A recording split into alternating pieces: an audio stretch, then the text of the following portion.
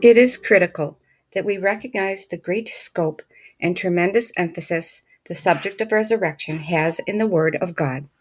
It is from the beginning to the end of the divine revelation of Scripture. Since the fall, all things which are of God have their new beginning and vital value in and by the representative and inclusive resurrection of Jesus Christ from the dead. Now, our host, Bill Petrie.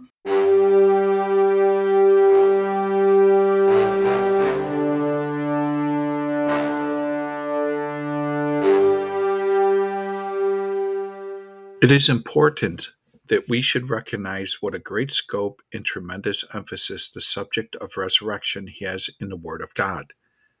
As a principle, it is a patent or latent according to the measure of our discernment from the beginning to the end of the divine revelation of Scripture. Since the fall, all things which are of God have their new beginning and vital value in and by the representative and inclusive resurrection of Jesus Christ from the dead. Note how much is wrapped up with the divine attestation of sonship at the resurrection. Not at his birth, not at his death, not at Bethlehem, nor at Golgotha was such a specific attestation made, but it was reserved for resurrection. The scriptures state, declared to be, marked out as the Son of God with or in power by the resurrection from the dead, according to Romans 1:4. Psalm 2 prefigures the counsel of malignity against the Lord's anointed. This counsel is put into action to its utmost limit. He is slain. The ultimate issue is the heritage of the nations. The immediate issue in resurrection is a decree in verse 7. Thou art my son. This day have I begotten you. He is the representative, firstborn from the dead, of a specific and peculiar kind of sonship. To this very passage, the company of believers in the presence of a further counsel of malignity made their appeal in Acts chapter 4, verse 25, and received at once a further divine acknowledgement. The place was shaken. They were all filled with the Holy Spirit, and there were other triumphant issues. In like manner, an effectual testimony was born at Antioch of Pisidia, with this very passage at the center of the message in Acts 13, verse 33. It clearly relating the divine pronouncement to the resurrection. Then again, this particular transcendence of Christ's sonship above angels and all else has this very passage quoted as its basis in Hebrews chapter 1 and verse 5. This is related to the inclusive dominion in the universe of the race in Christ, and also to the dethronement of the Lord of death, according to Hebrews chapter 2 and verses 5 through 15. All of this signifies where the finger of God makes its emphatic seal, and how God is jealous for a testimony to the resurrection of Christ. So we can draw attention to a very vital principle in Christian experience is coming out of the divine truth. Have you ever noticed that even that which has its origin in God, which comes forth from God, which is brought about by a supernatural act of God, must pass into death in order that by resurrection it may have its supreme divine seal and attestation? The Old Testament is full of types of this truth. I want you to reflect upon Isaac for a moment, who was brought into this world by a miracle. There was no natural ground upon which to account for him. All one need do is read Romans 4, verse 19 to see this. Yet he must die. And, as it is said of Abraham's body, he was as good as dead when the knife was lifted.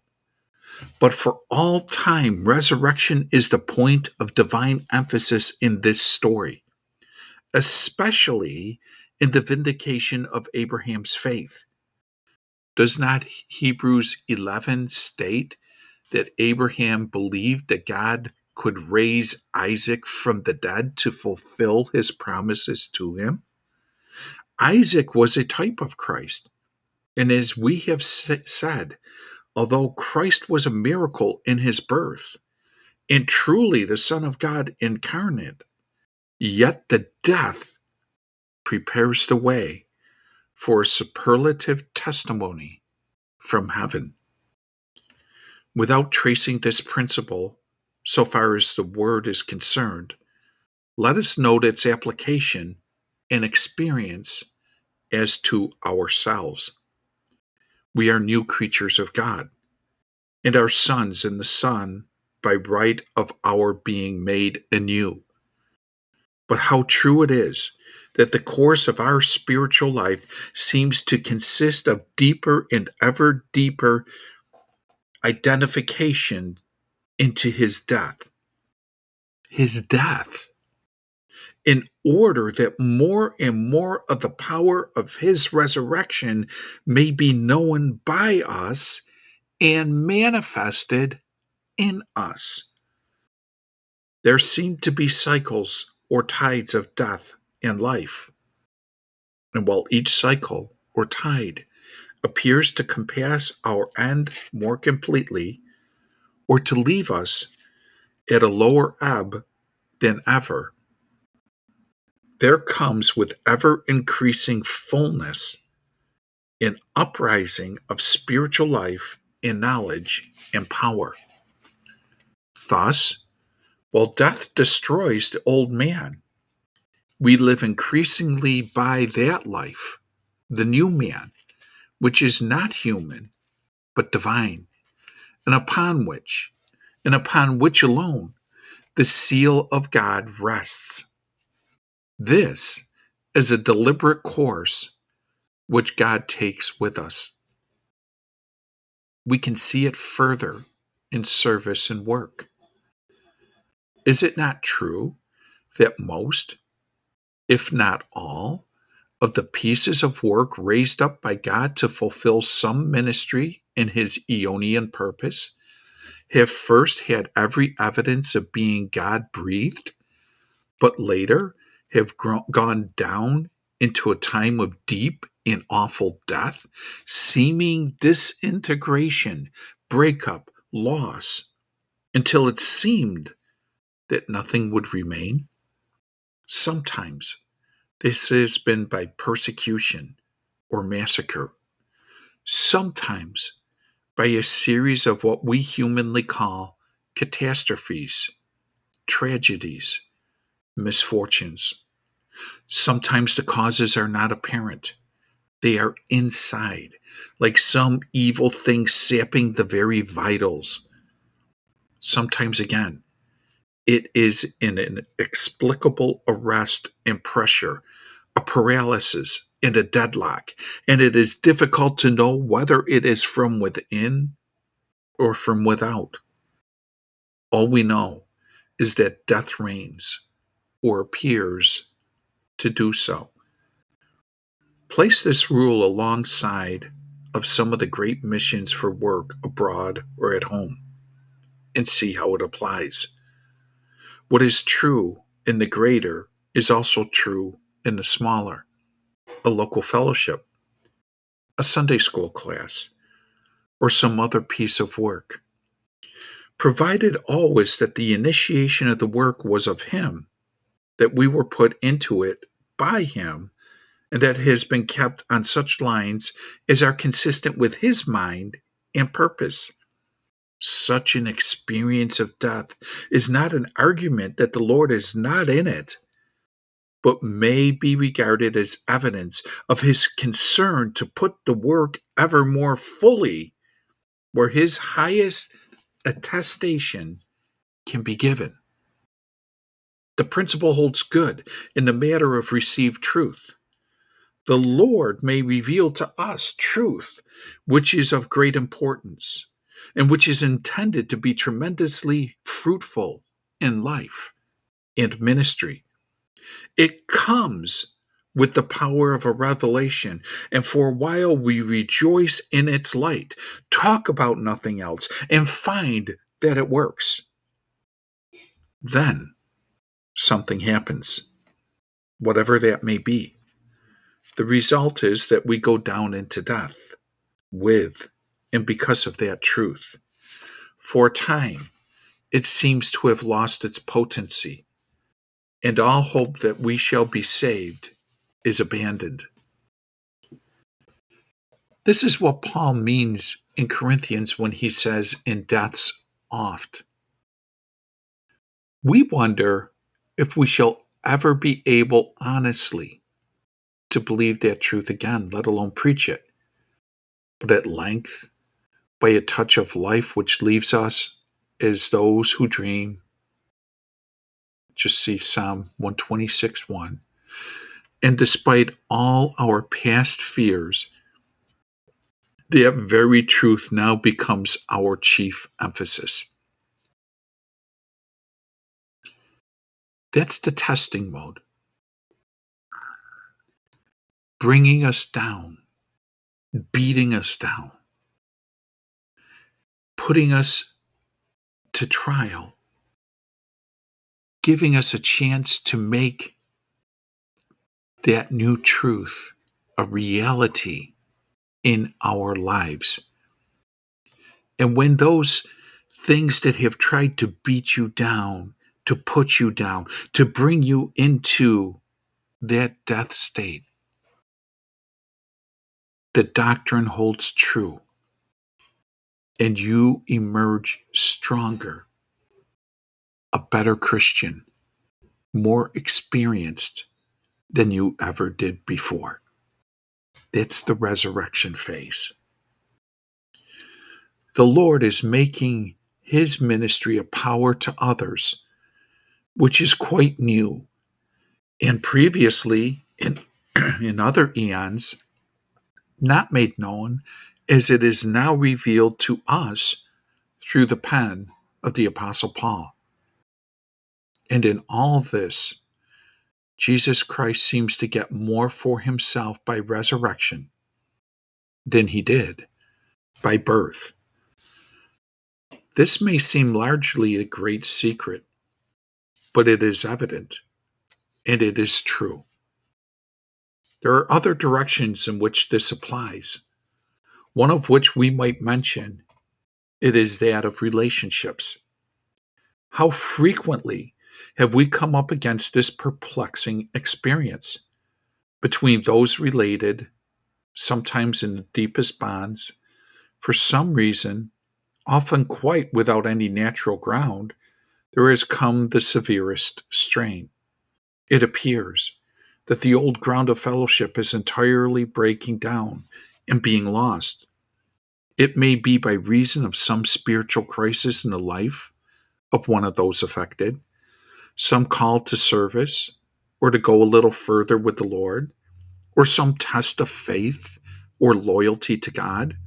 Whatever may be the cause, seen or unseen, such an experience is not uncommon. The first issue is an end of the kind of level of fellowship that has been. It would sometimes appear that the whole thing has broken down and is gone permanently. At such a time, serious questionings arise as to the apparent antagonism between a conceived idea of what God requires and what looks manifestly to the plain duty to others. This is a bitter and harrowing time to the soul life. The ultimate issue, if there has been a definite willingness to suffer the loss of all for his sake, and holding on to God through blindly and with much weakness, is that the whole thing is brought back again, but not the same. That which you sow not the body that shall be. 1 Corinthians 15:37 states. It is the same, yet different. It is on a higher plane, a purer, holier, stronger, deeper thing, and capable of much greater spiritual fruitfulness. In a word, in the grave it has shed much of the human, and in the resurrection it has become more divine. The elements which are temporal and natural have been supplanted by more of the spiritual and Aeonian.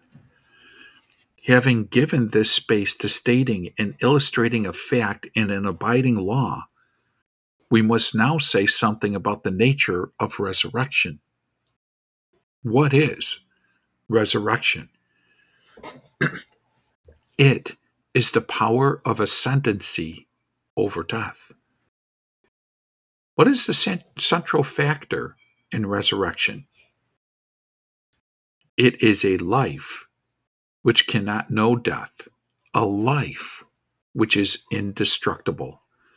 Such is the nature of the resurrection to which we are giving our attention. There is a resurrection which is but the reanimation of the body for time or for judgment. That is not our subject. We are speaking of the resurrection of Christ and our incorporation thereinto. By being made new, we become partakers of the life of God.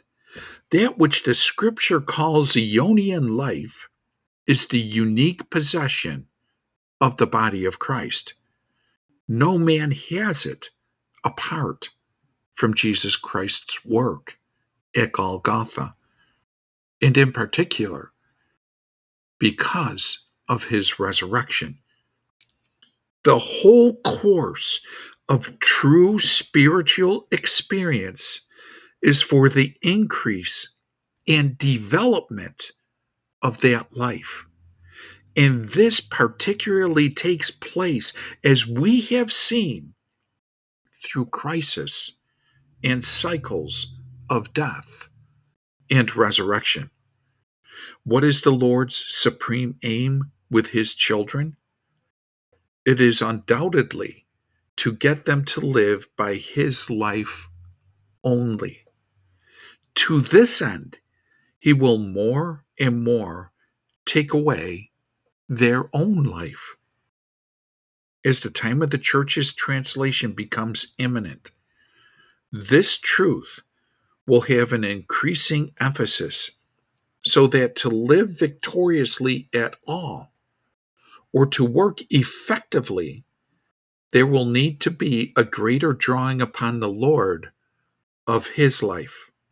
When the holy ones, the saints, are translated that they shall not see death. And when that great shout of victory over death and the grave goes up, according to 1 Corinthians chapter 15, verses 54 and 55, it will not be by some outside external operation of divine power alone, but it will be the triumph of the resurrection life of Jesus Christ within the body of Christ, expressing itself in that final glorious consummation of a process of ascendancy which has been going on since the time when that life was received at, at our being made a new creation by faith in the risen Lord. This is what Romans 8 calls the conforming process. This is the most important truth to recognize, for it explains everything. Why must we know weakness, impotence, worthlessness, nothingness on the side of our natural life? Emphatically, that his strength may be made perfect or be perfected in weakness. And what is his strength? The exceeding greatness of his power to usward who believe, according to that working of the strength of his might, which he wrought in Christ when he raised him from the dead. Ephesians 1, verses 19 and 20 tells us. It is resurrection might and life. The more spiritual a believer becomes, the more that believer will realize their dependency upon the life of God for all things. This will be true physically as in every other way. The central truth of a divine healing, which is in truth of God into spiritual purpose, is described in Romans 8:11. It is an energizing of the mortal body with resurrection life. This does not of necessity, inevitably, or invariably carry with it any physical healing. But it does mean such a quickening as to make for a transcendence of the weakness or infirmity which prevents a fulfillment of the will of God in life or service. I can tell you, when I dealt with physical illness and I was sick with cancer and I was brought low to the point of death, this resurrection power filled me. Did not heal me physically. I was still sick to the point of death. But it allowed me to overcome the infirmity so that I could carry out the divine service that God wanted me to do. An atmosphere charged with the life of God is always a place of renewal, refreshing, and strengthening to Him. And that is spiritual. And the spiritual allows us to transcend over the death state.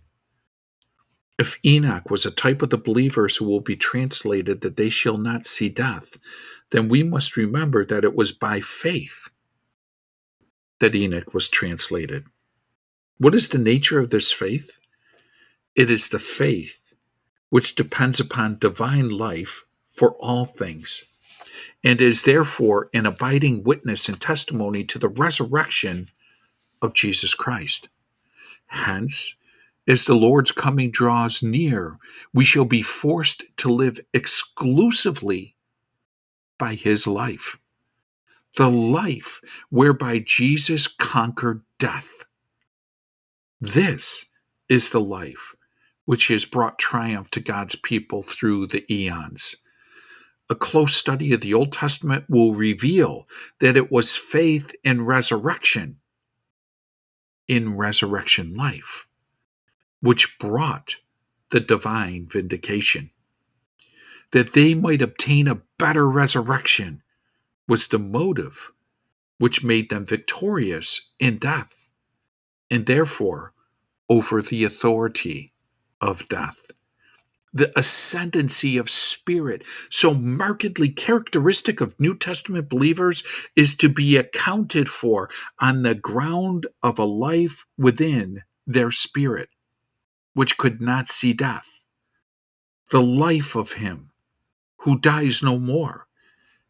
Death no more has dominion over Him. For it was impossible that He should be holden of death. Now, it is important to remember that death is not only a law or a principle, it is that, but the scriptures consistently make clear that behind the thing there is a person. Back of death is he that had the power of death. That is the adversary. The great battle which took place at the exodus of Israel from Egypt was really a battle between Yahweh and all the gods of Egypt, according to Exodus 12:12. Those very gods of Egypt were but the spiritual hierarchy of him who had ever made it his aim to be like the Most High, and he had assumed the role of the God of this world. A right understanding of that story would make very clear that it was a conflict between the Lord of life and the Lord of death, and that the Hebrews were only translated out of the kingdom of darkness and the authority of death because a lamb had shed its blood, and through death had figuratively destroyed him that had the power of death. This was completed and fulfilled at Golgotha. For on the cross, Jesus Christ drew on himself the whole hierarchy of evil and went down under it to the bottommost reach of its domain, and then, by reason of the life which could not be held by death, he stripped off principalities and powers, broke through, and rose their conqueror. It was in resurrection, far above all rule and authority, that he became the firstborn from the dead, the first and inclusive one of all who should be identified with him. So far as we are concerned, the power of Satan can only be so destroyed as we, through death, know Christ in the power of his resurrection, receiving his risen life more and more. In conclusion, let us point out that after his resurrection, our Lord was, because of the peculiar nature of his resurrection state, no longer subject to natural limitations. Time and space now had no control of him. This principle abides, and it applies now. When there is a living in the values and energy of resurrection life, we are children of the eons and of the universe. Prayer touches the ends of the earth, and the significance of our being and doing is of universal and aeonian dimensions. There are no limitations. So then, beloved of God, the natural life is no longer a criterion. Whether it be strong or weak matters not. Its strength does not mean effectiveness in spiritual things, whether that strength be intellectual, moral, social, or physical. Its weakness does not carry a handicap. We are called to live and serve only his life, which is the only efficient and sure one. What is true of the head must be true of the members. What is true of the vine must be true of the branches. What is true of the last Adam must be true of every member of Adam's race, planted together in the likeness of his resurrection, said the apostle in Romans 6:5. And he prayed that it might be more and more experiential, that I may know him and the power of his resurrection, he states in Philippians 3:10. That should be the prayer of every true spirit-led servant of our Lord and Savior, Jesus Christ. Good day and God bless.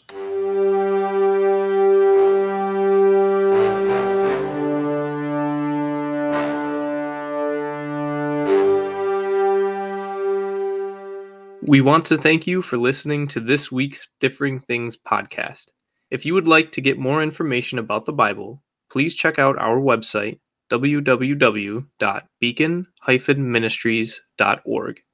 Do not forget to join us next week for a new Differing Things podcast.